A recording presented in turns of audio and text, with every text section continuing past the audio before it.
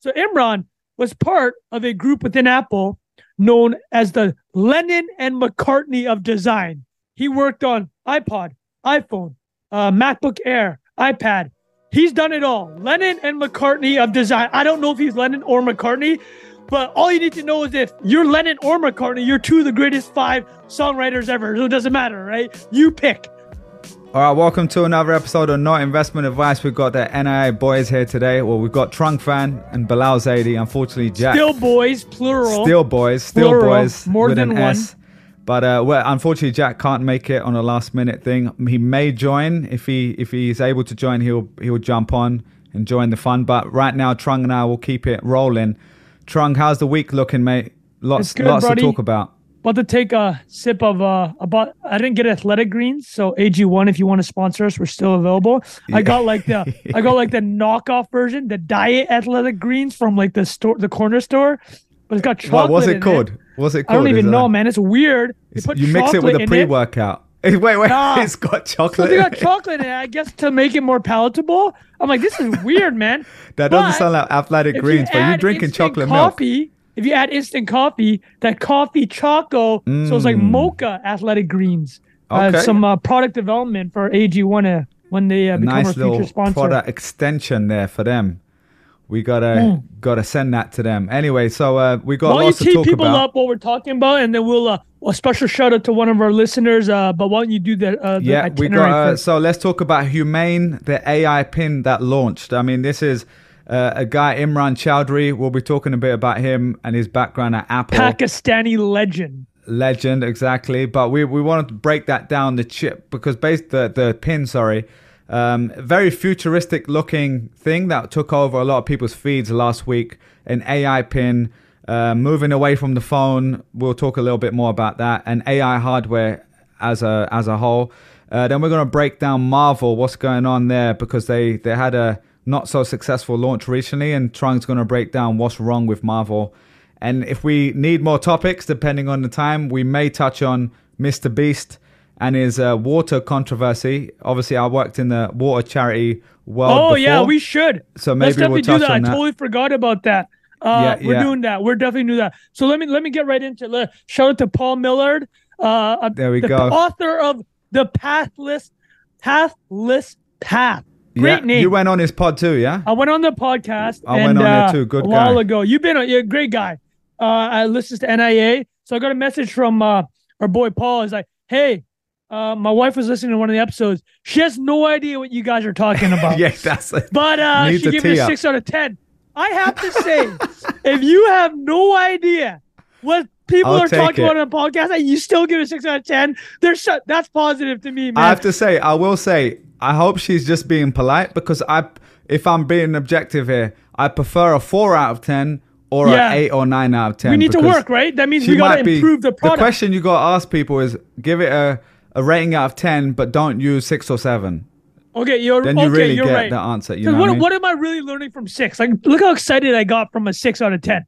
Like, what? But you're right, though. If she knew us, it could go from a 6 to an 8. That's no, but here, you know what? We're gonna move it up here because we listen to our listeners. By the way, we got a lot of questions recently. Thank you so much to the listeners for throwing us a bunch of questions. In the Telegram, we didn't do an official one, but you guys are just throwing questions. We will be doing AMAs in the following weeks. Not that you should be taking any advice from us ever, anyways, but we will be doing those because the holidays are coming. You know, we got to do the double records.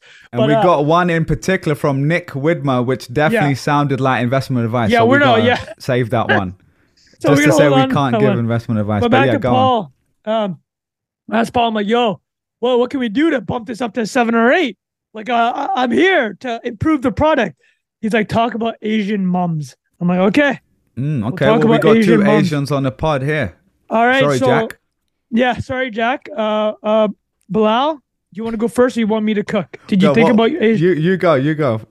All right. So this is different. I don't know exactly. Asian mom sounds like a pretty large topic surface area. Yeah. But I'm just going to say the first thing came to my mind was this.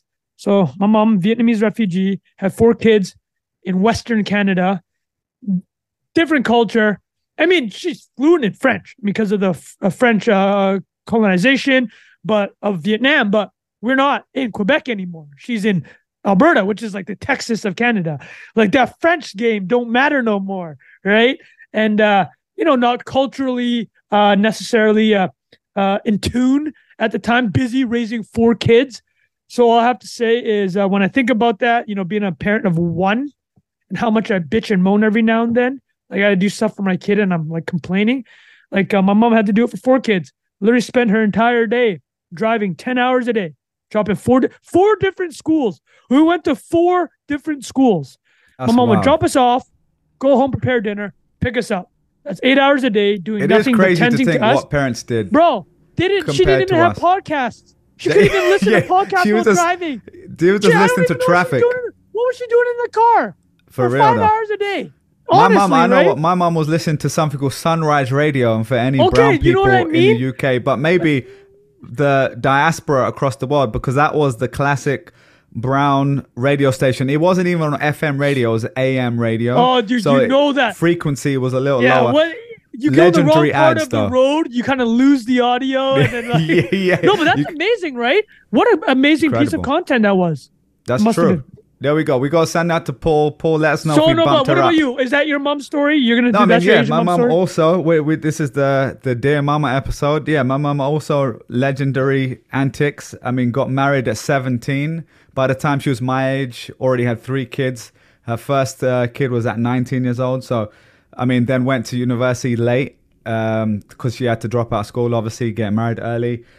And then, became a teacher and stuff like that. So she was doing crazy work, man, putting in the work to make sure we have a better life. I don't even know if that's specific to Asian mom. Like that's an incredible story. And that just sounds moms in general. So like if I were to say, man, dude, I totally get exactly your story, right? And like what I'd add to the Asian mom side is the interesting thing with Asian moms is probably your interactions or their interactions with your Western friends. Oh, yeah. That's the big one, right? The discipline too, which we don't put on the pod, but no, I mean, luckily I was okay, but I was the 3rd kid, so I know my older brother probably got it worse, but that's where the Asian side comes around. When you got listen, I got the bamboo a couple times, but there you know what, well, that was me throwing a slipper, but like, we call it the Bata Chapel, which is the old school slipper. Yeah, do you know Bata, the brand, by the way? That could be a Tron breakdown. I know Bata. That's the, BATA. They must be a massive conglomerate. But anyway, that's the boomerang hits you, they catch it, they go again, and you get back on your math work. You know what I mean? Bro, listen, we're not saying that we necessarily condone this to do with our children. This is the way it is, people. Different time. You're 80s, talking the 90s late with 80s, different lives. The 90s with immigrants and refugees. Different world, people. This is just the way it is. They have to do what they gotta do. All right. But so perfect transition into the Pakistani founder, Imran Chowdhury, and the Humane AI pin. Paul, let us know how we did there. And if we lost 90% of people listening, sorry about that. But anyway, let's get on to the Humane AI pin. Tron, why don't you break down what happened last week? Because it was quite a big launch, right? I mean, this company's raised a lot of money. They've got all-star team. Their background, they're all some of the original Apple people. Should talk through. I'll talk through it. I'm going to hit you questions because for the listeners, let's little teaser here is that Bilal Zaidi knows a family member, a relative of Imran Chowdhury, who is that Pakistani connection. Yeah. Man, well, let me tee it up here. So last week, this company called Humane released this hardware product. It's called the AI pin. And the TLDR of the AI pin, I suspect a lot of you have saw the demo, it's a piece of square hardware that you put on your shirt. The input is audio. So I want you to talk to this piece of hardware. It has it can project digital ink onto your palm. That's the way it does visual, and it has a camera. Now, a couple points I'll tee off is that $699 plus $24 a month, right? Like I just saw Bilal's face grimace. Is like, ooh, that's a big ask, man. That's a big ask. It's not the Pakistani pricing. That's the California Apple pricing there. There you go. Yeah, Imran, you got to come with the Pakistani price. We got to get the Android version to get it for 200. Man. You know. So the TLDR. So I just give you the specs of that device, and before I get into the purpose of it, it's meant to be a post-smartphone device. Okay, I'll explain what that means. Imran did a interview with Malik, a longtime tech observer, but Imran and his wife, Bethany Bongiorno. So those are the co-founders. Bethany is actually the CEO of this company. Bethany also a longtime former Apple design executive. She was instrumental, one of the key members of creating the iPad. All right. But Imran, I don't know if you guys remember over the summer, I did an episode solo about the iPhone. And I butchered Imran's name because I didn't Bilal had to let me know what was up. He's like, dude, you don't understand. This guy's a legend. So Imran was part of a group within Apple known as the Lennon and McCartney of design. What? I want you to pause and think about that. There we go. This dude was known within Apple, where Sir Johnny Ive worked. And Johnny Ive wasn't the Lennon or McCartney, well, because Johnny Ive did the industrial design. So that was worth specifically more on the hardware combination side. And he was the king, right? We all know Johnny Ive was the king. He was Steve's king. So Steve obviously ran it, but Johnny was the guy. But Imran hit her. He worked on iPod, iPhone, MacBook Air, iPad, worked with Bethany on the iPad. He's done it all. Lennon and McCartney of design. I don't know if he's Lennon or McCartney, but all you need to know is if you're Lennon or McCartney, you're two of the greatest 5 songwriters ever. So it doesn't matter, right? You pick whichever one you want. So that's the pedigree of this company. They've raised over $200 million to create a post-smartphone device. Now, what does post-smartphone mean? I'm going to say some stuff and I'm going to throw it over to Bilal. See what he thinks of what I'm going to say. What is a smartphone? It's an app-based computing device, primarily, right? Where do you access everything? It's through apps. Uber, Tinder, TLDR. I've never used Tinder. Bilal, you either, right? A nice caveat. I did, to be fair, but that was pre-relationship, but there was a few years overlap. Yeah, I'm pre-Tinder, but I use WhatsApp, Uber, DoorDash, whatever, Slack, all these apps, right? It's app-based. The whole point of the AI pin, because you look at it, you're like, oh, where would you even put an app? Yeah, there are no apps, right? It's experiences intermediated by AI. So you, instead of touching, I mean, some of this we already know, right? It's like the Amazon Alexa stuff. It's like the Google Home stuff. But audio has sucked. Audio sucks shit as an interface. But they're trying to make audio as like in the movie because it works poorly, but I think we can come back to that though. Yeah, because the UI I think is the key here, because that's a big point you said. One is the app, but also the UI. Like all of these apps work right now on a phone or a tablet.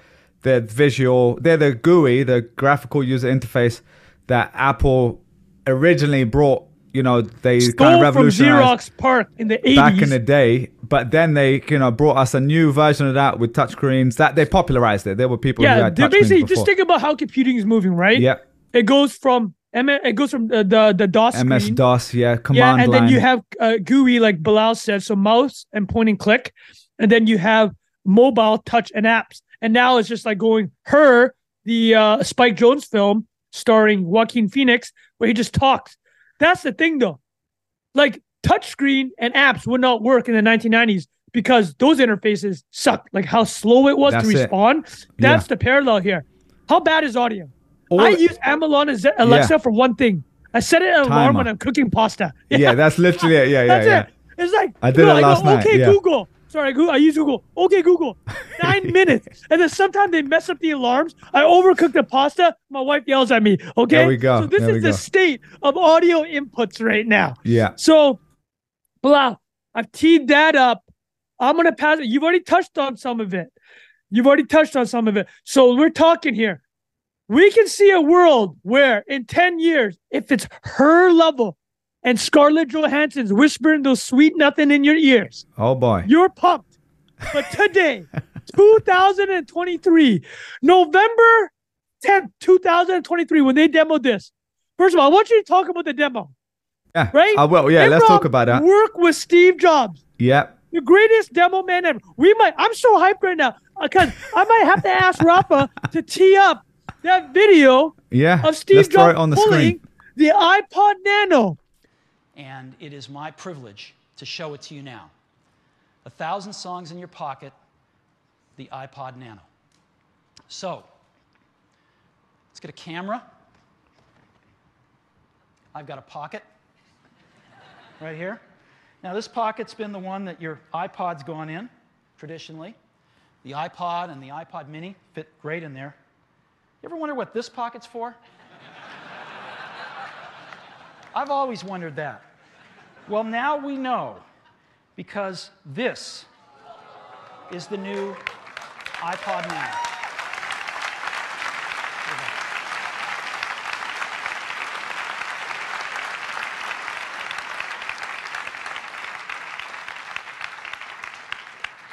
All right, let's take a closer look at it. This is the new iPod Nano. Out of his pocket. Dude, that was of everything he ever did. You remember the iPod Nano? This That's dude's tiny. on stage Yeah. wearing Levi's dad jeans, right? With the and turtleneck. they zoom into it. They zoom into his fifth pocket. And first of all, to be fair, a little biased. Apple crowds will cheer at anything. Yeah. But it was genius. It was genius, though. But dude, they're zoomed up on the jeans and they're losing their mind. So good. He pulls out the Nano with 2 fingers. Do you know how much we talked because if you drop that is billions of dollars off the market cap. But no, that's the I mean, we talked about, I think last week even, right? We were talking about OpenAI, their demo, and Sam Altman. Sam had his Steve Jobs moment, but go watch no one's Steve Jobs. No one could be, and so let's get to Imran in a second, because we will directly compare, which is difficult because it's like comparing me to Obama, right? Like, I mean, sorry, that's a bit of a larger gap. I like that though. That's the level you're talking about. You're comparing like the greatest, I'm saying, orator to a regular person like me. Like a Mount Rushmore of orators. Versus either one of them. And Imran, just to clarify, I'm not comparing myself to Imran either. Imran is probably a one-of-one designer, product designer, like what he's done, right? Like one of 2, Lennon or McCartney. Exactly. And I was looking it up while we were talking. He joined Apple in, I think, when he was 19 years old as an intern in 1995. He was there for 20 plus years. He was there before Johnny Ive. In fact, I'm going to show you one thing. This is a flex. I've shared this in the group chat before. And for people listening, I'll describe what is on the screen, but this is imranchowdhury.com. I'm just going to pull it up. This is the best portfolio website I've ever seen in my life. Hit that, bro. Here we go. Can you see this? I mean, the only thing I'll say, you need an SSL certificate, top left, but apart from that, bro, this is Imran Chowdhury Selected Patented Works, Volume 1, 95 to 2017. Bro, how many are there? I mean, 994. You don't see it. There's 1,000 patents on the. It's incredible. Click on 69. Click one. Click on 69. Oh, okay, let's click on 69. Click on 69. What is 69 here? 69. All right. Patents.google.com, and basically his portfolio site is showing all the Touch input cursor manipulation. So this is for anyone who's ever had to file a patent or gone through that process or knows about it. This is the biggest flex. It is the equivalent of proof of work. It's no fancy logos, no social proof, no fancy copy. It is, here's my work. Apple, 1995, 2017. I made shit, you know? So that was why when I saw it, I was like, that is legendary, right? Like, dude, it's not like Trunk being like, hey, man, look at this podcast I did with 2 of my buddies. Exactly. Like, not that hate on what we're doing. But it's not on the same level. Yeah. On the Google patent screen, you got there we go. Bro, you got 1,000 patents. That's wild, right? Bilal had this scroll. He had this scroll. I've got my fancy. Have you seen this? This is my favorite. This is the unlimited scroll. You have to do the mouse. Scroll wheel. That's what I had to do that. So now that we've laid out everything, like Imran, listen, I'm about Bilal. We gotta keep it real though. Bilal, can you please tell us your relationship? You don't have a direct one. Yeah, I can say a secondary one with Imran Chowdhury. Explain what that is. Never met Imran. Well, I've been trying to get him on Create Lab for many years because he's very hard to get in contact with. Even though one of my best friends growing up is his nephew, so grew up in London as well, East London, typical Pakistani household like myself. And then later down the line, when I started working in technology world, moved to the States, my friend, I could say his name, Asif, he said to me, yo, my uncle lives in America. He's a Pakistani guy as well, and he's kind of big in tech. He does tech stuff. And I'm like, oh, kind of big in tech. I thought he was like a middle manager at Oracle, you know? I'm like, okay, yeah, I'll say hello to him. I'm like new here. look him up. My guy's working with Steve Jobs, working with Johnny Ive. Or I'm like, okay, this is gonna be a hard one. No, this is what you thought. Yeah. Your buddy Asif, shout out Asif, was like, hey, my uncle's big in tech. He works at Apple. And Bilal's like, he must be like the George Harrison or Ringo Starr of design. Oh, cool. Yeah. Hey, cool. You know George Harrison of design? Awesome, man. I'm only interested in I was like, maybe I'll get around to it. But anyway, real G. But anyway, so the reason we're mentioning this is to say I have a bias here. Like everyone has a bias. I'm just stating it up front. I will be as honest as I can about the demo and everything I think about it. But I will say part of me wants it to succeed no matter what because he's a friend of mine. Is he the most famous Pakistani person in tech? That's a good question. You asked me that before. I'm trying to think of anyone else. You can't think of another person. He is. Yeah, what I'll say, the word famous is a bit different to most accomplished. I'd say accomplished probably right there, but at the same time, there's a bunch of founders and CEOs. I will say there's a few others.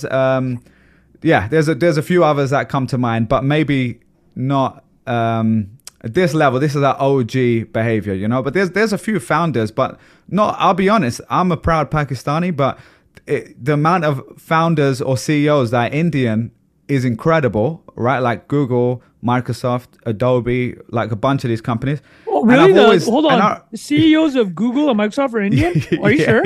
Yeah. But the thing is, know that, man. I will cheer for those guys, even though people think we have, differences with India, Pakistan. No, you guys are the same. We're not from the same but place. Like the same roots. Yeah, I always cheer for them. But when I see a Pakistani doing it, I'll be on, that's a different feeling, right? There's a feeling of I don't see many of you. Totally. You're a bit more rare. So I want it to work for him. And I think the company idea, the premise of it is obviously very futuristic. Post-smartphone. Exactly. And so let's get into the details of that. So for anyone who saw the visuals, we can put it on the screen now. There's one part where he puts his hand out and there's the laser beam or whatever. And it's like an interface on your hand. And I will say that looks kind of Minority Report, very futuristic, cool to me.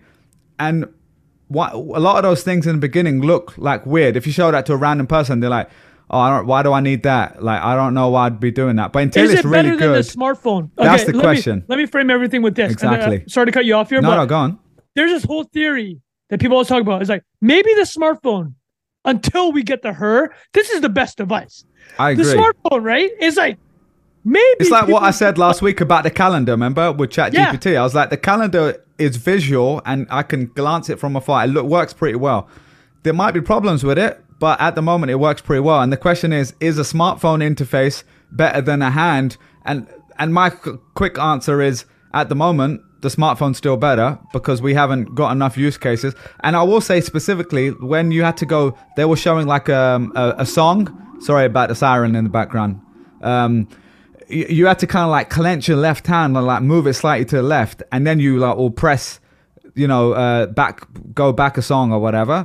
And again, looks kind of cool. Looks very futuristic, but I'll be honest, that is harder than just pressing left on my phone right at the moment. You're asking for a lot of new behavior. Yeah, you have to exactly.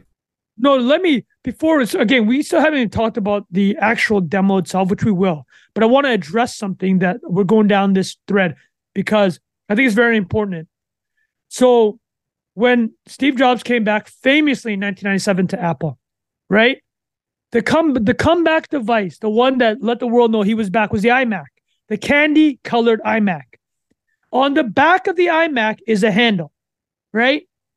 There's a very famous story. It's an apocryphal story, though. It's Steve Jobs or Steve Wozniak, the two founders of Apple, had said, you have to have a handle on a computer so you can throw it out the window. The insinuation being people have to be in control of their devices, right? So this is what Johnny Ive said, which is a little bit different. But he said back when we launched iMac in 1998, people were not comfortable with technology. If you're scared of something, then you won't touch it. So I thought if there's a handle on the iMac, it makes a relationship possible. Yeah. It's approachable. It's intuitive. It gives you permission to touch. It gives a sense of deference. So same idea. I think the problem with what you laid out with this digital ink going in the hand, it doesn't actually feel, it's not tactile, man. People want to be able to touch things, right? It's just something completely different. And I think this is actually a problem with audio as an input. Like, first of all, you live in New York, dude.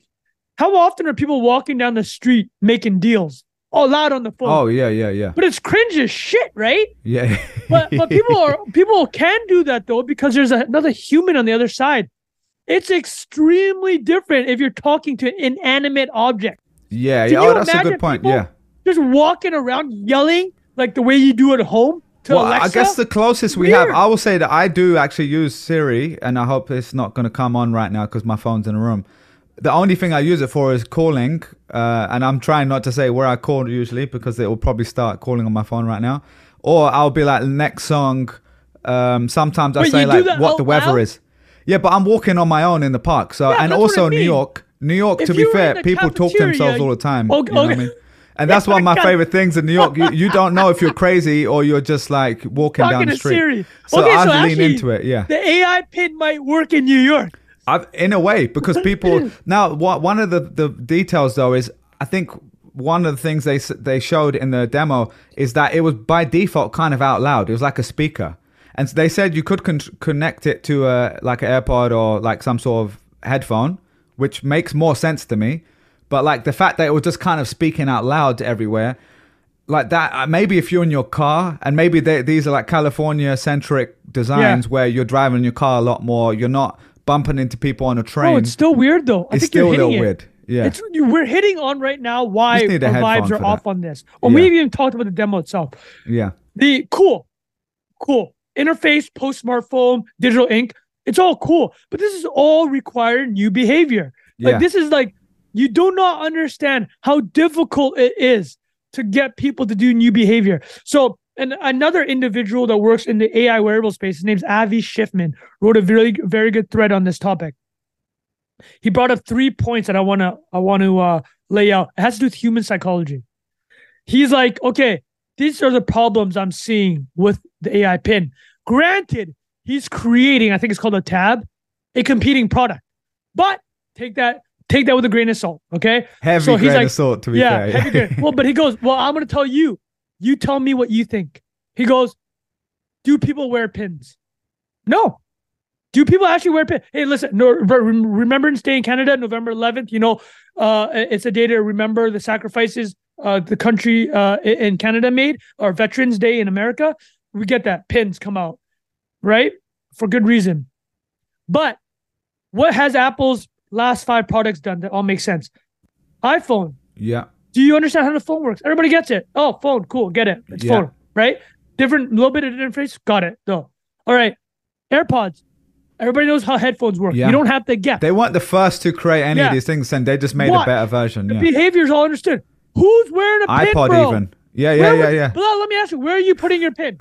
I'm giving you an AI pin tomorrow. Where are you going to put it? I'm asking you. I get what you're saying. Yeah, I mean, I'd probably just put it here, but I don't know if I would especially. Is it going to be in the same spot every single day? Are you going to be able to put it there? Yeah. Probably not. Yeah. Or are you going to forget it and is it going to go in the laundry machine? And yes. The one that the idea I think of is the glasses, right? Because now we've got, I think Meta has their version, Snapchat had one, obviously Google Glasses back in the day as well. That was, again, something that hasn't fully worked yet. We all assume it might do at some point. Maybe Apple will make it work.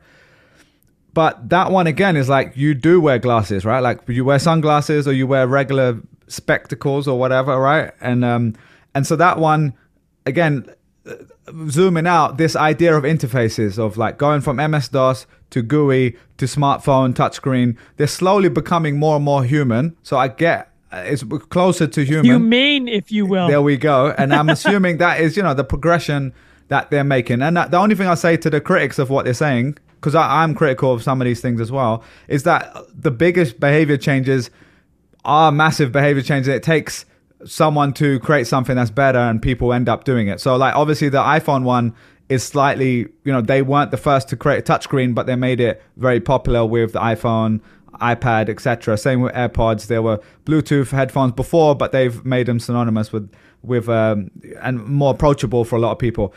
Now, the thing is with this is quite a big jump, and they aren't Apple, even if they are ex-Apple people. It's not the same as Apple launching this, right? Because Apple has a brand that people just trust straight away.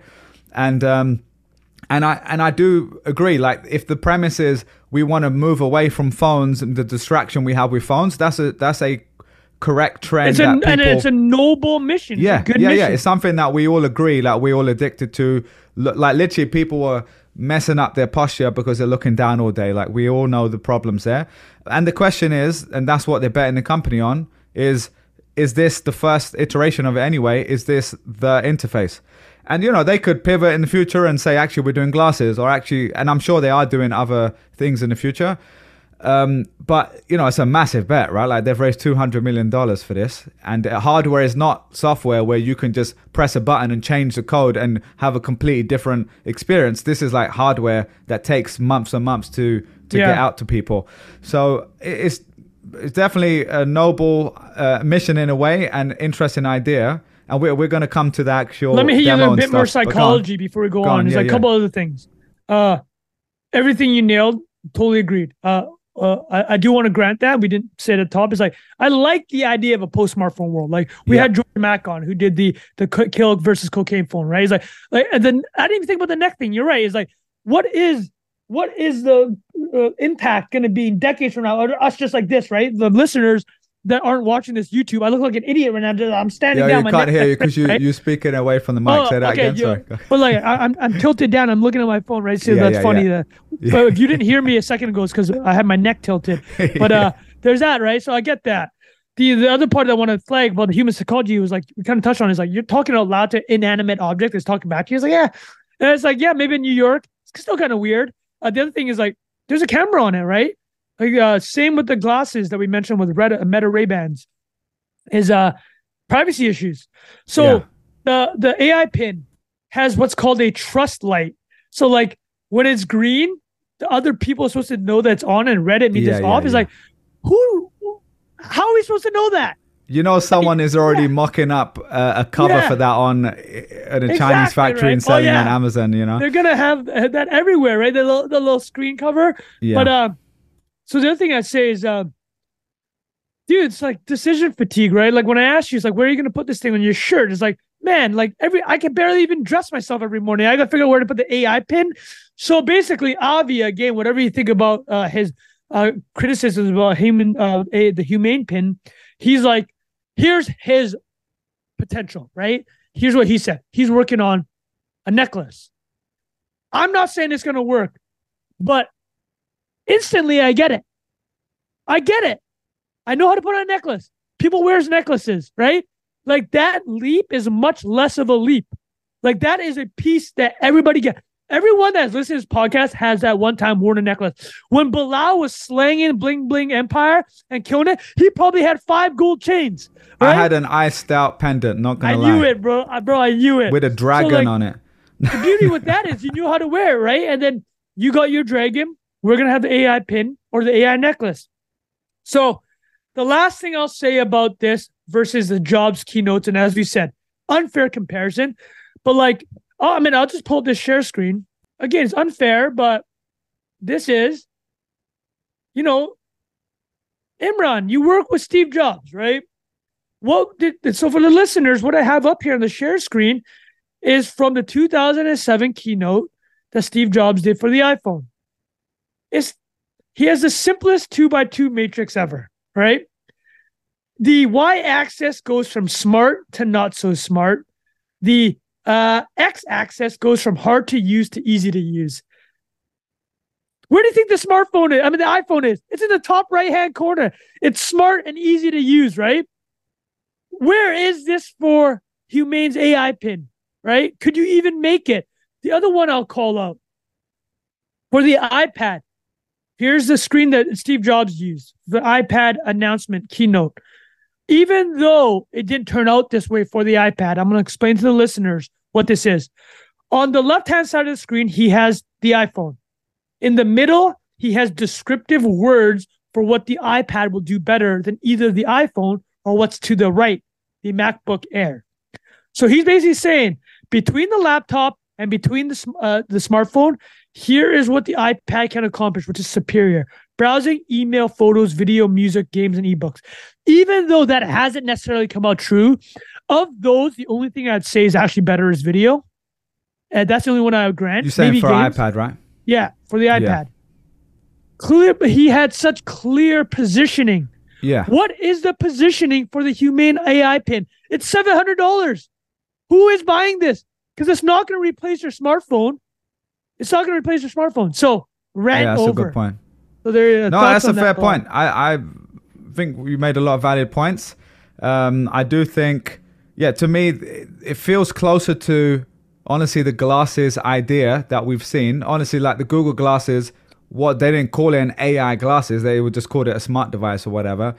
Again, all of these ideas, like I've said many times on the show, the science fiction, futuristic science fiction thing where you're like, oh, I can speak to this thing and it solves my problems. That obviously I'm a believer in, because I think you have to believe in that if you're interested in technology. That's what people have done time and time again.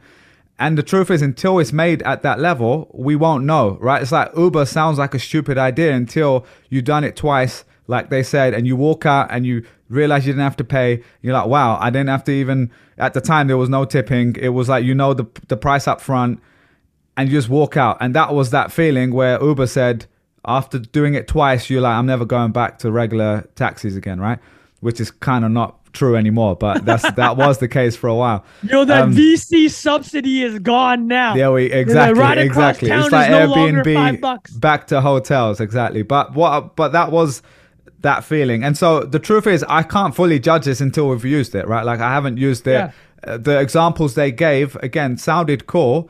Some of the criticism, and I didn't really dig into this enough to know if it's correct, but one of the use cases, with something I do, right? We've talked about measuring broccoli on the show before. I'm doing it right now. I'm on that nice little cut again. I'm gonna be weighing my food. You're in that seasonal cut? Oh yeah, I've been doing that up and down for a while. Is this because you're about to dust between Thanksgiving and Christmas? Is this the purpose? This is just the general progression, Nothing, are you keeping the paleo through Thanksgiving? There's no way. No paleo. Okay.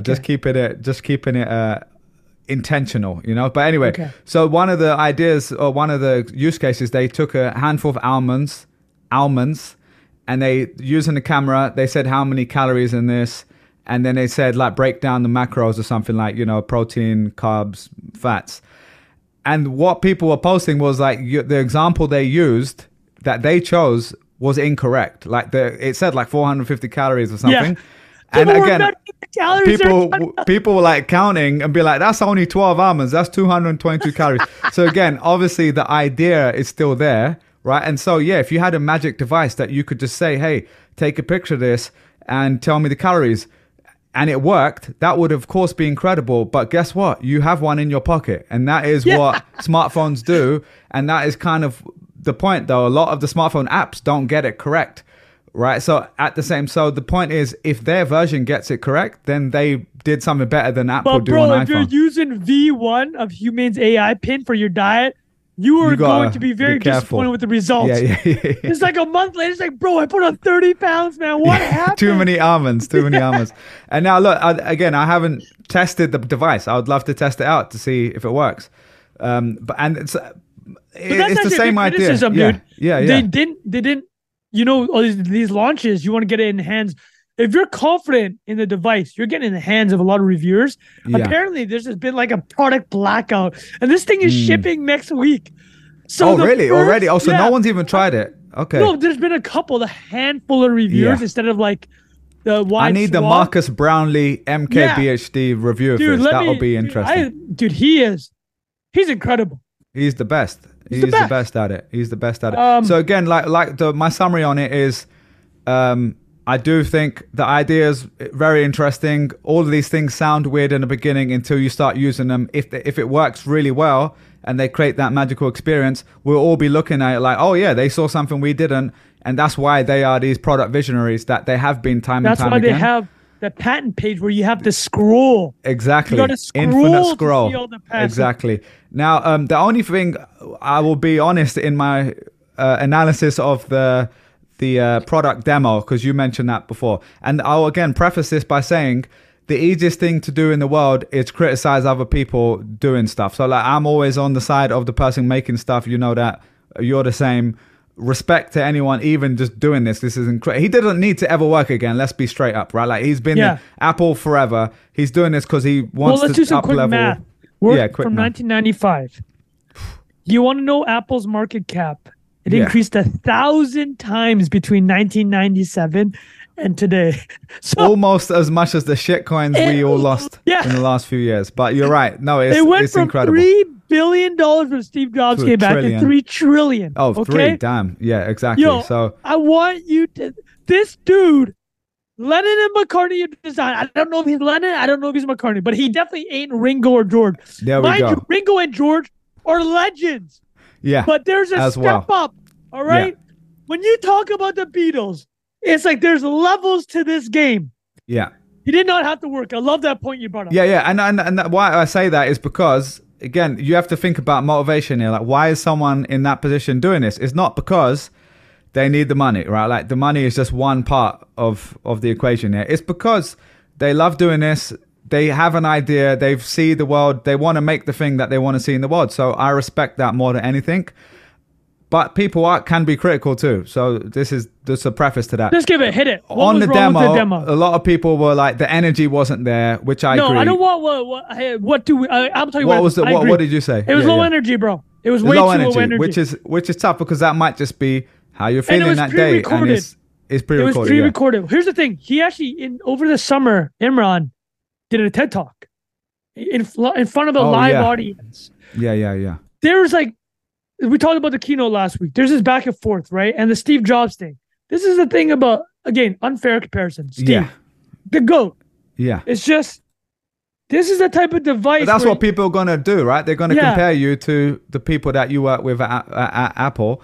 And so I agree. So low energy. Lots of people were, it was a bit low energy, and it was now one of the things I also say as a marketing person who has not done anything anywhere near what these guys have done, but do have a marketing background, is the classic line in marketing: sell the benefits, not the features, right? And that was, there were a few occasions they did do it. In some cases they were like trying to show use cases, like the almonds was like, here's a benefit of using it. But there were a few things, and I saw someone write this, like just mentioning the Snapdragon chip, for example. Like now, me and you have heard of a Snapdragon chip, but my mum, who might buy means nothing, an Apple Watch, she has in fact randomly about to go buy Apple Watch when I was with her because of the brand more than anything. They don't care about Snapdragon. They don't even know what that means. Have no idea what Snapdragon chips are. Yeah. Also, yeah. I'm gonna not make more jokes because sorry. But Bilal, I'm gonna say something, and I love the point you brought up. I did not think about that. But people, this is Bilal with his business hat on. You don't talk about the features, right? Yeah. And now this is the point. It's such a great point. This device is supposed to be a post-smartphone device.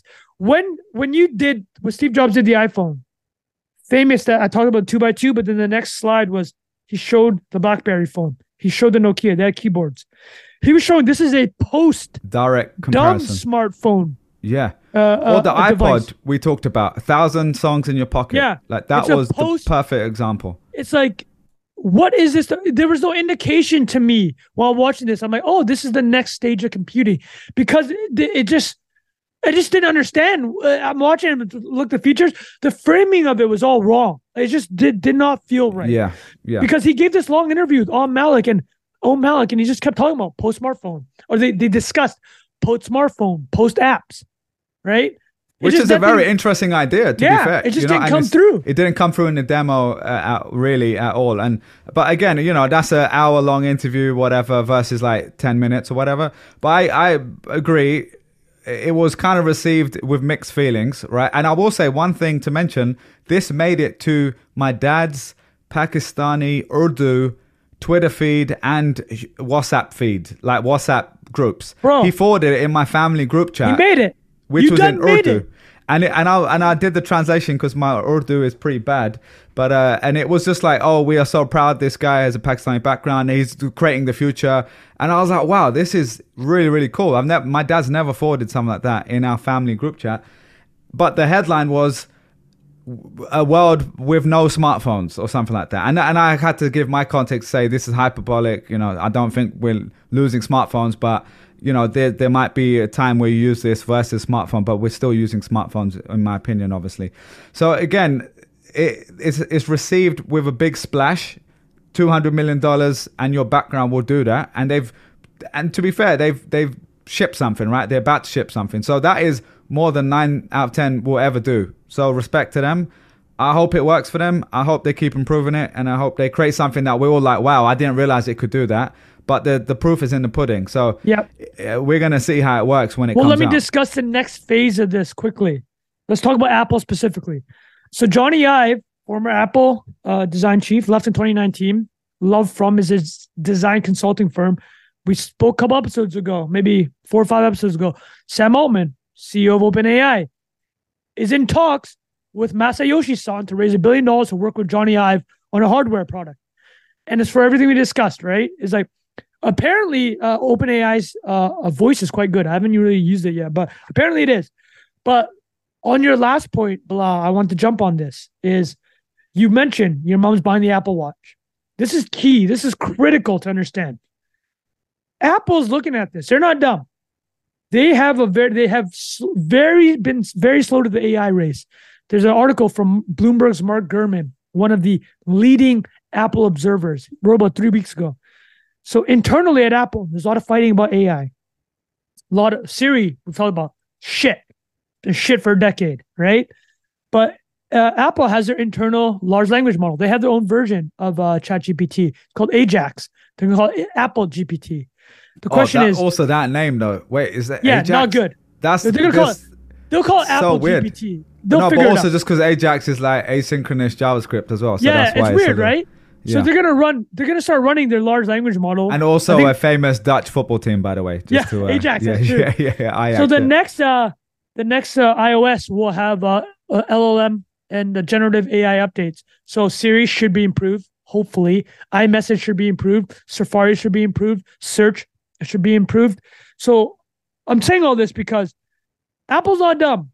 They're dedicating $1 billion, which is nothing to them. They made $400 billion last year. They need to dedicate more, because I think what Humane's AI pin shows though is, okay, the smartphone, the app world, which mints Apple $200 to $300 billion a year, right? They are hesitant, obviously, to disturb that, right? They're very hesitant. Sounds like another big company we talked about on here. Yeah. So they're hesitant to disrupt this cash cow. But the watch, with what your mom said, your mom's interested in buying Apple. I think this is what's interesting. So you have an Apple Watch? I have tried it in the past and returned it because I preferred having a lo-fi version. Yeah, it's not for us, right? But a lot of people use. I hate the notifications, but it is cool. Like I enjoyed it. And for a lot of people, their newest version. I have a lot of people that own the Ultra, the $1,000 one. I may go back to it. Yeah. I just turn off. I just don't want more. Basically, I don't want notification. I don't want text messages showing up. Bro, I got one that I never use. Never use this. So, but I get it. But the whole point is that this watch, the newest ones, the batteries last 3 to 4 days. You get data on it. You don't even need your phone. So there is a post-smartphone world here. Yeah. Right? And Apple's not dumb. They know that that's a threat. So, but like we talk about all the time. Apple has shipped 100 million Apple Watches. They've shipped 400 million AirPods. Who does wearables well? Who can ship to 1 billion people, have an install base of 1 billion smartphones already that could potentially leapfrog or build on top and build? Could you imagine if Apple released a necklace tomorrow, an AI version of it, to develop the reps for people to understand where they're headed? Well, it's a question for you there, Trunk. It's like we've talked about a necklace, we talked about the pin, obviously, we talked about a watch and glasses. What do you think the best interface is for something like this that is beyond the smartphone? Because to me, like, the watch is interesting because a lot of us wear watches and it's on our wrist. I think it's just a watch, man. I think it is. What do you think of glasses? Because the interesting with glasses is the idea of augmented reality, where you're in a mixed reality world, where you're. That's a great question. That is an interesting idea as well. They'll have the pieces for that. That's the thing, right? Like in 5 years, would I be shocked if Apple is selling 100 million glasses? Not at all. Yeah. Yeah, you know what I mean? I think they're the ones who would do it, because like everything, it needs Apple to basically take it to the level where it's cool enough. Like the AirPods are a great example. When they first came out, I remember looking at them being like, that looks so dumb. And there were so many jokes about how terrible they looked. And like, I won't even say... They look like, what do they look like? Oral-B toothbrushes. Yeah, like what is that? And then within 2 weeks, I ended up buying them and I was converted immediately. 400 million of them have been sold. So here, to your question, yeah, it's dumb. And we haven't talked about it. They got the chips. They have the 15-year. They made Steve Jobs' last real bet, long-term bet as an Apple executive was buying PA Semi in 2008 to get in-house semiconductor chip design. They have the H series for earphones, A series for I think smartphones, W series for watches, and then M for computing. They have the chips that can do the trade-offs between power, computing, memory, because that's what you need for chips. You need to optimize all those because it's a small form factor. This is all we're saying. Apple's going to win. They have everything to win. I think especially if they do the Sam Altman link up there, you know, like a little collaboration with OpenAI or I don't know if it's going to be its own entity or a collaboration of the two companies or what, but because that's where they have been let down, right? Like we said, the Siri is not the best, even if they have their own LLM, large language model or whatever. In my opinion, that's not necessarily enough. Like everyone can have their own version. I think in that they need the best one. They need the best one, and if OpenAI is developing that, why not just tap into that? Well, here's the question though: do you actually need the best one? Because Siri sucks. Right? Yeah, but if we actually want it to be a real smart device, if we want it to be a real smart device that actually is worthwhile having, you're right. Like maybe they don't need it. Maybe it just needs to be okay enough, and people will still buy it because it's a luxury brand at the end of the day. You know, so who knows? But I agree. I think there's no harm in doing that, but at the same time, that's not a very Apple way, is it? Like Apple makes it themselves. That's their approach. That's the point. Yeah. So very interesting. That's great though, buddy. To sum up, very good discussion. Obviously, I will send this to Asif to share with his uncle if he still chats to him regularly, and see if you ever want to come on the show. You have an open invite. We want to celebrate what you're doing. We can go through each one of your 1,000 patents and you rank them. Exactly. Yeah. Mad respect. All right, let's move on. We got a couple more things to do. Do you want to do Marvel or do you want to do MrBeast first? What do you prefer? Well, I want to let you cook a bit on the. Let me tee up the MrBeast controversy, and I'm going to ask you about it. Yeah. So MrBeast's latest video, YouTube videos, standard with him is he releases a video. For the listeners who don't know, Jimmy Donaldson is MrBeast. Is I believe he's now a 25-year-old YouTube creator. Number one and over YouTuber the past in the 2 world. years, number one YouTuber in the world, has 130 million subscribers, I think, 100 million plus in his dubbed channels in like Spanish, Japanese. Can we say not just number one YouTuber? Isn't that the number one media entity? No, what's bigger than that? No, I think well, first of all, T-Series has more people. Oh, that's true. T-Series, the Indian media conglomerate, stuff, has more YouTube. And it's a little bit unfair because YouTube is blah. Is YouTube basically the biggest social network in India? Pretty much, right? Maybe Facebook. Yeah, probably. I mean, it depends. Definitely the biggest video site, obviously everywhere. By far, it's not social, even close. I'm not sure how you define. Yeah, I'm sure Facebook and Instagram are still probably bigger, but they're both up there. Yeah, it's like everyone uses both. Yeah. So the TLDR with MrBeast, Jimmy Donaldson, is that his whole shtick with videos is a lot of his popularity is very format. Right? It's called Jenga storytelling, where you know the ending of the video, but YouTube incentivizes watch time, so you'll stay to watch it, right? It's like, I actually bought Jenga recently for my son. He freaking loves it. He loves Jenga. Kids love things that topple over, right? So the thing with Jimmy is like, so here's a version of a Jenga video. The title is, last one that takes his hand off the Ferrari gets the car. Everybody gets that. 5 people have their hand on a Ferrari. You're watching to the end, right? So these guys, they need to pee, but they don't want to lose out on the Ferrari, so they're going to piss their pants. And then over the past year, it's just like more and more elaborate.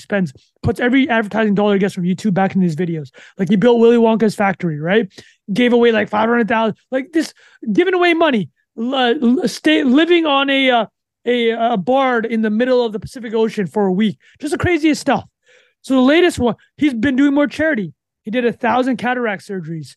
He did 1,000 things, I think, for audio, for deaf people that were deaf. And the criticism he gets for the charity stuff is he's doing it for clicks. I get that criticism because even though he's doing these charity-based videos like the cataract surgeries, he's still doing like YouTube face on the thumbnail, which is kind of weird, right? It's a little bit creepy. But yeah. He's doing it, right? 1,000 people can see now because of MrBeast. It's like, okay, And Maybe I the will say thumbnail's one not for key you. point, and we can go to both sides of this because I do think it's a nuanced thing here. It's not like so simple. Is that my nephew is like, 5-6 years old, and lots of people like him watch his videos. Lots of older people do as well, but a lot of young kids do. And he literally says, I want to work on the environment. I want to work on and that is like, you've got kids, right? Like, look at remember the people we were watching growing up. We weren't being like, oh yeah, we want to go and help people with their eyesight. We were maybe seeing a little glimpse of that, but we were like, Fresh Prince of Bel-Air. I want to be and like exactly whacking the my opposite. brother over the head with a pillow. Exactly, the choke slam, flying elbow. Fresh Prince was a great one, but how about just a real quick one? Did you set up the ring with like pillows and jump from the sofa? Oh yeah, buddy. Oh yeah. My cousin tombstoned me one time. I thought I broke my neck. It was like a legit tombstone. Bro, yeah, my brother tombstoned me too. And you got to be careful, right? Because you can literally break someone's neck. Even on the bed. That was on the bed, but it was like, oh dude, man. Anyway. Great callback. So we say all this, all that preamble to Tia Bilal. So last week or 2 weeks ago, MrBeast did a charity where he dug water wells in Africa. I think in a couple countries, dug 100 of them. Same criticism comes up. This was the thrust of the criticism. It was just classic woke criticism. MrBeast is a white guy, and he's making the Nigerian government look bad. The pushback was so easy. He's like, yeah, it's called I think white savior complex or something like that. That's the phrase. But then people just use. It's like, why doesn't the Nigerian government just give the people water, right? Not to say that it's that simple, but there's a lot of corruption in Nigeria. Yeah, there's a lot of corruption in a lot of other African countries. So now that I said all that, Bilal, for people that don't know, worked at Charity Water, which is a charity to get water to people in those same developing countries. Much, those same countries. Bilal, can you just cook on everything we talked about? What are your thoughts about what he did, the pros and cons of it, and big takeaways? Yeah, really. I mean, I saw this. I didn't follow it super closely, but I was intrigued just because, like a lot of things, there's the Twitter or X version of it is clickbaity one-liners on each side, right? Like the people who are against this are like, oh, he's doing this to make them look bad, or he's making them look bad because of XYZ. This is white savior complex, whatever. And then on the flip side, a lot of people that I follow, especially in the tech world, are like, oh, well, if they were fixing their own countries, then they wouldn't have to do this in the first place, which I also understand that initial reaction. Until you go deeper into it, it is very, it's not like governments don't want to give their citizens clean water, right? Like there's very complex historical reasons that I'm sure someone like you would know a lot about given your history background. And then there is the corruption part that you mentioned is definitely prevalent in lots of the developing world, and even in our part of the world as well, plenty of corruption too. Just look at those trades we be sharing online, right? So, but yeah, so my kind of like summary of it up front, and then I can go into more detail. The summary is, I think it's great that someone is in his position where he's got so many eyeballs, is one, raising awareness about an issue that many people don't even realize is the problem. For people that don't know, 1 in 10 people in the world don't have access to just drinking water, like just the stuff that we basically go to the bathroom in and, shower in and do all the things we do so easily. I've gone and see this in person. It's like really crazy when you see it. You're like, I can't believe I've been complaining about all this random shit, and this is how people are living. And even in his videos, and people were sharing, like you can see the happiness that comes when you bring water to those people. Now, that's the positive. I do think I hate the phrase white savior complex because, one, I don't even know fully what that means, but two, it just feels like a weird, like basically anyone who's white who does something, do you then automatically just say that's a bad thing? Like I think that's a little bit of it's too simplistic as well. For example, Scott Harrison is the founder of Charity Water. He's a white guy, obviously. He's done incredible work. I work very closely with him. I've seen from the front line, like these guys are doing incredible work, and their approach is to empower the local communities. They raise awareness over here, they raise lots of money, and then they go and partner with local people. What does empowering local? I think means this is a big criticism. Yeah, because I think criticism is like, MrBeast is going to dig these wells and never go back, and then in a month from now, the wells are going to be gone. Because I think remember when? Okay, here's a very similar example, which you will definitely know. There used to be a way where people would make those in playgrounds. There's those spinning wheels that kids had where you spin something around and jump on it, and that was used as a pump. Yeah. For water. And then I think a lot of people went back. They're like, "Oh, listen, we solved this African water problem. Kids will play in the wheel and water will be pumped." And then like a month later, people go back. The thing's rotting. It's rusting away. Yeah. No one's playing with it. It's a great point. So, Bilal, is that a criticism that is valid? And what do you think about it? Is the idea is like, oh wow, he dug these wells, and then no more maintenance, right? Yeah. And then whereas charity water is no, we're raising awareness, we're digging the wells, and we're going to provide you and empower you to make sure you maintain these things. Is that kind of the? And that's a really good point. I'll say early charity water was criticized for something similar, which they later addressed because they realized that was a problem, right? Which was the problem here is getting people clean water, but also sustainably doing that so it lasts for a lifetime. And when things break, like everything does, all technology breaks, you have a system in place to go on and fix that and support that. So the first thing there is they work, like Charity Water specifically works with local other NGOs essentially, right? So that a lot of people don't realize that a lot of nonprofits are fundraising orgs where they raise money and awareness, and then they go and work with local people in each region, because you just mentioned one of those spinning technologies essentially. There's like 12 or 15 very popular ways to give clean water. We obviously don't have to go for all of them. But that is the tech response. Me coming in with my tech brain was, oh, there must be a better, easier way to do this than just digging a well. Have you guys tried a spreadsheet? Yeah. What's your SaaS stack? Yeah, exactly. What marketing techniques are you using? But that's literally what it is. You come in with that preconceived notion, and then you realize, okay, these guys know what they're doing. Like there's a reason people are still digging wells, because a lot of the problem of the water crisis is in remote areas. And the cheapest, most efficient way to do it is actually to drill a well into the ground, right? And so that can actually be sustainable for many, many years. There's other types where you need the government involved. You need piping and, plumbing done across regions. But think of asking a government to make 200 miles of pipes versus just digging a well in the ground for 10 grand, essentially. That can now help 500,000 people in a remote village. That is actually a better solution for them. The pipes will cost maybe five times more. Have you guys ever thought about pipes? Why don't you have pipes? Yeah, exactly. Whereas like in Thailand, they have these things where they use sand and they use all these like really cool, interesting solutions there. But that Charity Water has a big presence in Thailand? Yeah, in Thailand, I think Cambodia. In Southeast Asia, I think it's Thailand. I could be getting it wrong, but I'm pretty sure it's Southeast. Let me do a quick interject because in 1998, when I went to Vietnam for the first time, I was 13 years old. And I went to my uncle's place.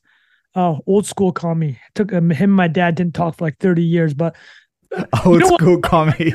Yeah, one thing. I looked at my dad's relationship with this ardent Vietnamese communist that was responsible for killing, or was very high up in the Vietnamese military, and that there's a civil war basically that happened in the Vietnam War. People don't realize, and him being able to patch up that relationship. I think about that more and more. I'm like, you get older, you're just like, fuck, let's just move on with our lives. And but that was, anyways, I bring that up because I visited my uncle. I obviously never had a problem with him. But they didn't have water. The way they did water, they didn't have piping or sewage. So when I stayed with them, and it's funny because I would never do this again, or it wouldn't be my first option. But we were using boiling water to shower, right? They would boil water, put it in a thermos, and then you would have to mix it with cold water and then shower yourself. I did that for like 3 weeks. I'm like, oh damn, this is real. But I'm happy that my old man made me experience that. But I think you brought it up though, really. It's not that simple. It's build pipes. It just sounds like such a throwaway line. Just build pipes. Why don't you just build pipes? Yeah, exactly. And sorry, just to clarify, I just checked. I meant to say Cambodia, but anyway. Okay. Yeah. So Cambodia is much. They have much more developmental issues. Yeah, exactly. So anyway, regardless, and if you're interested, I can share a link with Rafa. We can put it in the show notes. Just go on to charitywater.org and go to the bottom. You can see the different types of solutions people have, and if you're interested in that area, but. This is the thing, right? That is not most people aren't going to do that. Now, the problem here was I think MrBeast, I think his intentions are good, and no matter what he does, people are going to criticize him because when you're on top, people are going to criticize you either way. It doesn't mean he's perfect either, right? Like there might have been some things he could have done differently. There might have been, he could, for example, partner with one of these organizations who've been doing it for such a long time. Like Charity Water. Yeah, like Charity Water. Honestly, I mean, if he's interested, I'll put him in touch with, I'm sure he's been spoken to, he's probably spoken to them in the past or something like that. But that is the difference. It's like there's an attitude, I think, coming from our world, coming from the West, coming from, honestly, the business world, where we, honestly, and I'm saying this for myself, you come in a little arrogant. Like, oh, most non-profits don't know what they're doing. They're wasting lots of money, which I get because 9 out of 10 maybe are that. But there have been several organizations like Charity Water, Change.org, Pencil of Promise, like a lot of these sort of organizations who started with this idea of we're going to do things slightly differently. We're going to storytell the way a business would. We're going to show transparently the impact. And so like we talk about proof of work, right? Like literally right now, I'm on the website for Charity Water and you can go on and see every single project they've ever done with coordinates, with pictures.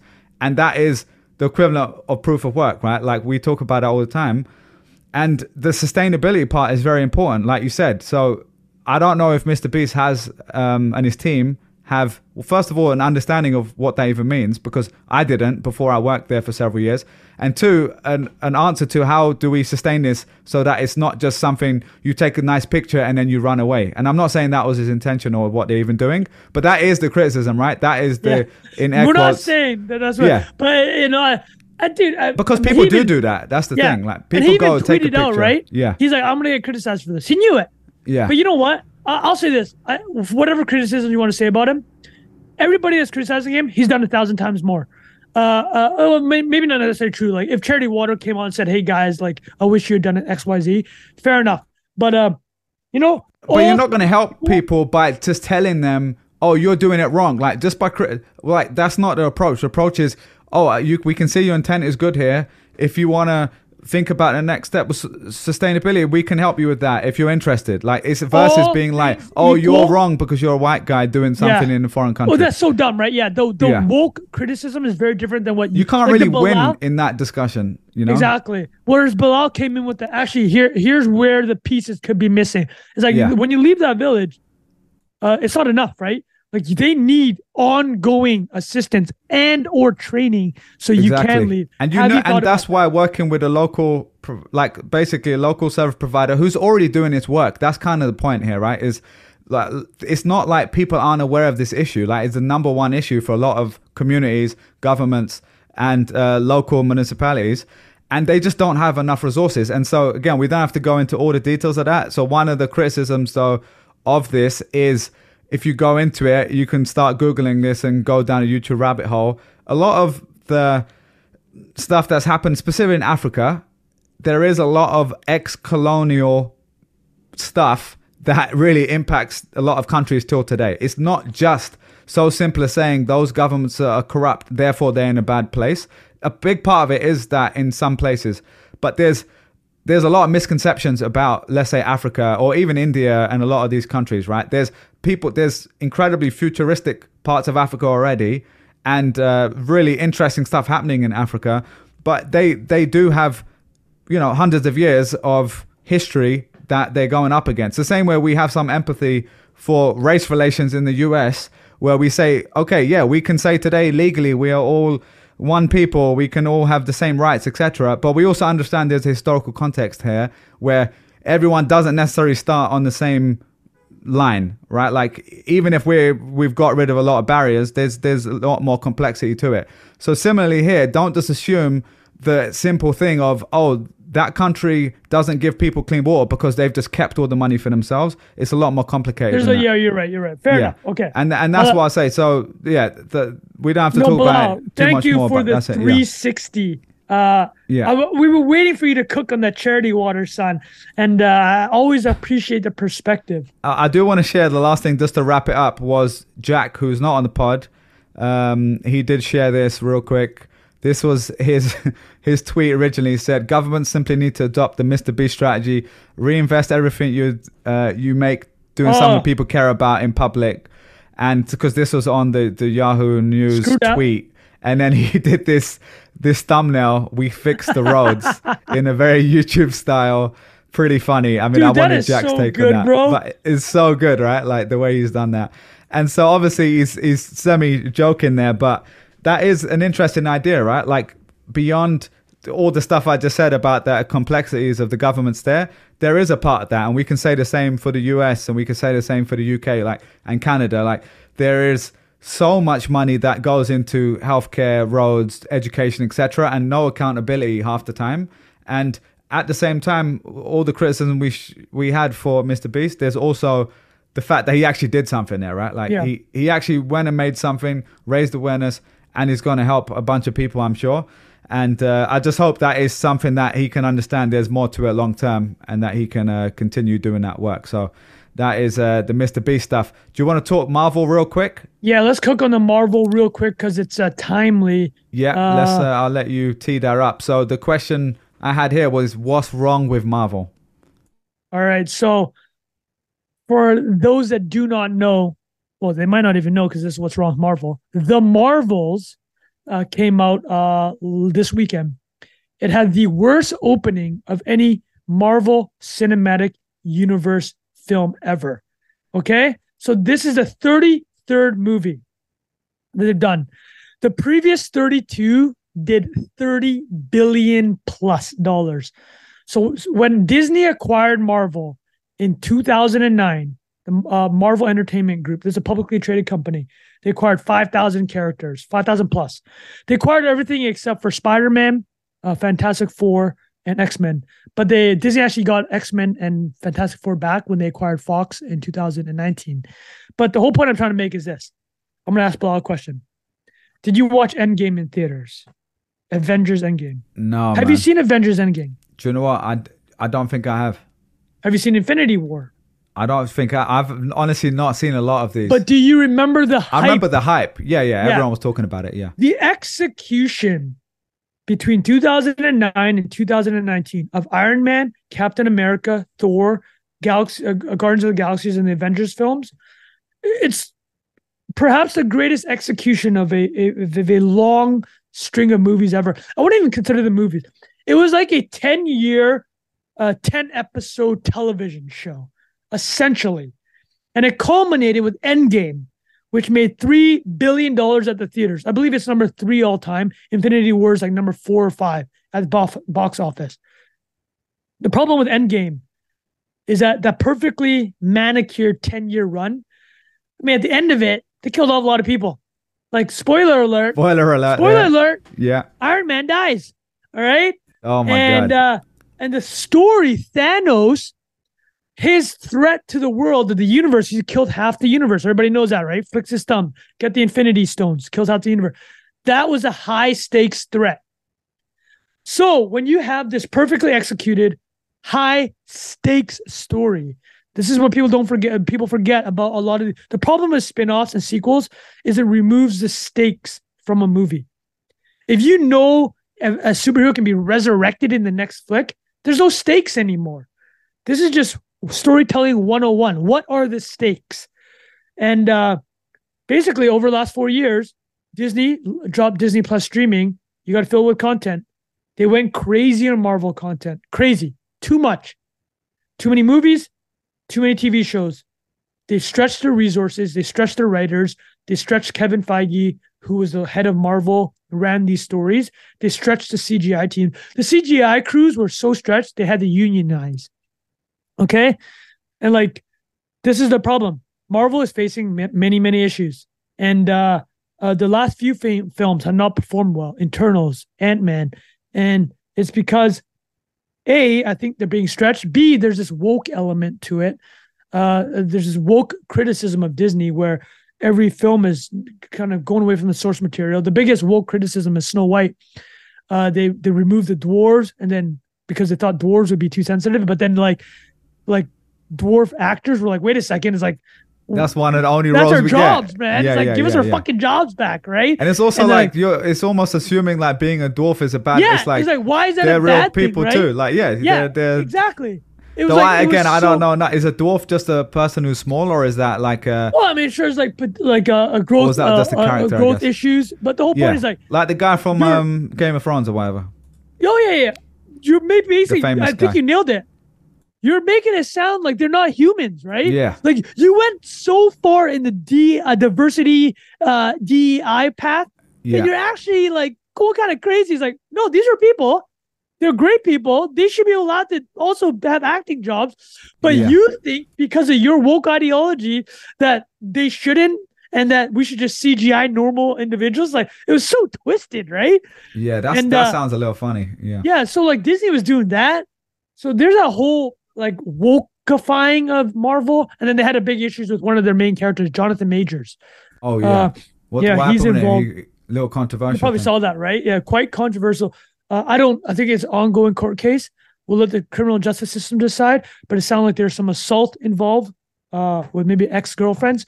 Anyways, a lot of bad things going on in Marvel, but the Marvels is basically it kind of feels like the end of an era. And, you know, some people say, oh, there's an actor's strike, like Brie Larson wasn't able to go out and promote the film. But the movie also didn't perform very well. I got a B on the cinema score. It's like most other MCU films got an A. All I'm saying, though, is like it feels like the end of an era, and that's why I wanted to bring it up. And what are potential solutions? There's a couple. Solution one, make less content. Make sure each one you put out is good, right? Make it an event. Like we saw what happened, Oppenheimer and Barbie. Those were events. Avengers Endgame was an event. Can we still make event Marvel films? Maybe. We don't know. They're in discussion to bring back Robert Downey Jr. and Iron Man, except he's really expensive. And he died in Endgame. But they'll figure out a way. With the multiverse, anything can happen now, right? The last thing I'll say is I mentioned the X-Men and Fantastic Four IP. So they do have some A characters. Because what people don't remember is that in the 90s, the A characters from Marvel were X-Men, Fantastic Four, and Spider-Man. Marvel under Disney has never really had a full shot at developing them. They partner with Sony and Spider-Man to do it because Sony owns the rights to Spider-Man film rights. So we'll see. Anyways, that's the Marvel story. I think we can wrap it up here. Yeah, great summary there. Let us know what you think of that. Really good summary there, Trunk. Thanks for sharing that, mate. Yeah, good way to pin it here. Good discussion. I think that was meaty. And I hope you guys enjoyed that. We've really been enjoying all the comments. A lot of people even posting Telegram, posted on it. Always great if you want to come over to YouTube. You know, honestly, if you post questions on YouTube, we're collecting all of them. Yeah. We read everything and I save it in a doc as well. Yeah, we're saving everything. We'll be answering a lot of those in the next few weeks. So yeah, thanks again for being there. We appreciate you guys and we'll see you next week. Peace out.